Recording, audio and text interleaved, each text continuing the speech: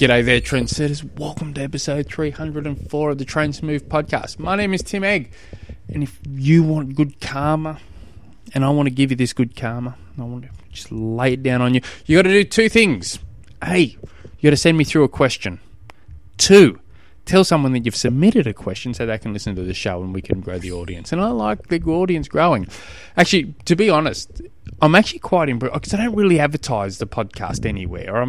I should, but I really don't. I'm hopeless. I rarely put it even on social media, so I kind of suck at it. But I do see every now and again I'll hop on and have a look at the analytical report, and I just watch it grow slightly. It just increases naturally, and it's actually pretty damn impressive that it just appears that every episode I gain 1 to 2 new followers every episode. It's just very gradually increases, and it's just nice. I like it. So thank you very much to everyone for tuning in. It just makes me feel important, makes me feel like, just cool. And I just thank you, everyone. I'm struggling to find the right wording to say thank you, but I guess thank you's probably all I can really say. But today's question comes from Heather. Is it okay to wait until around 12 weeks out from an Ironman before I start swimming for the race? It depends what your goals are. If you're trying to win, you're trying to qualify for Kona, I would say absolutely not. You're probably, well, maybe not absolutely not. It depends what your skill levels are. It really depends. If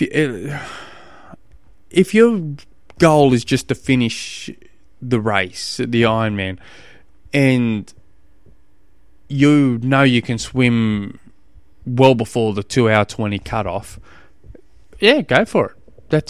That's completely fine. If your goals are to swim sub 1 hour, for instance, and you haven't got a history of reaching sub 1 hour for Ironman, I'd probably be looking at trying to get in the water as much as humanly possible. So everything's got to be in line with what your goals are. So I go back and listen to a couple of episodes. I do say this. You got to grab that goal of yours, what you're trying to achieve, and you got to reverse engineer it and work your way back from that. So if your goal's to get out of the water an hour and 20, and you feel like you can wake up tomorrow and do an hour and 20, you're all good. It's all gravy. But your actions must replicate what your goals are. If your goals is to be, in that first pack of your age group, will you really? And you're, you're not coming from a swimmer's background, chances are you really got to get after it, and you need to be staying very, very consistent and putting in the volume, putting in the intensity, focusing on technique, focusing on core strength, focusing on flexibility. So it all depends what your goals are, and they must replicate what your goals are. So But having said that, by the way you're wording it, you've got to make sure you can do the swim in time.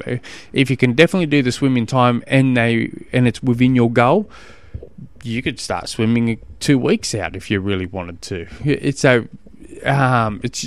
long as what you're doing is going to replicate what your goals are. That's the short answer. So, but yeah, definitely can.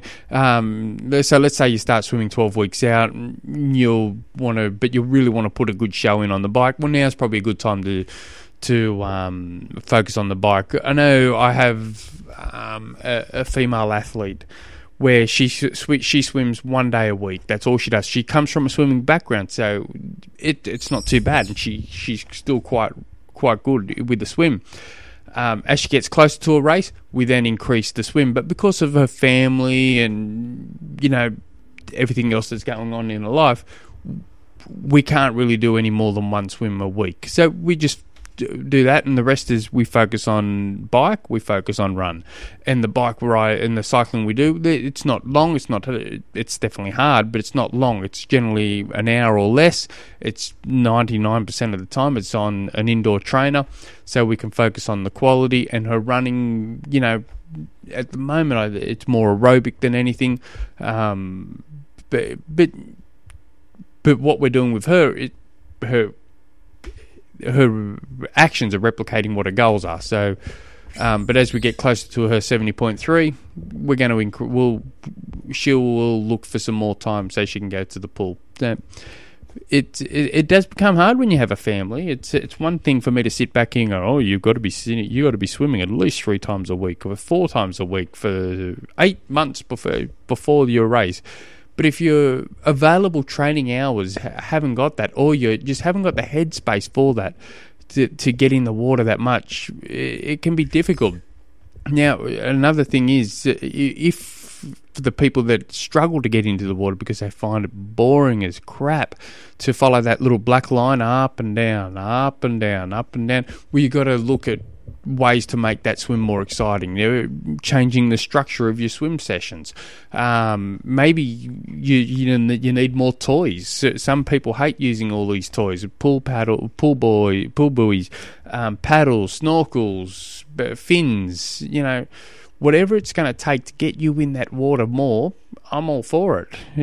If you don't need any of that, you little ripper, but you just use it to help amplify what we're trying to achieve within the water. But but you definitely can do it. And, let me know how you get on. Or you can send me through another email and with more information on what your goals are and thinking I'll be able to help you out even more. If you guys have any other questions, jump on through to the website, trainsmooth.com. That's exactly where you want to be. Jump on that. Type that into your Google machine.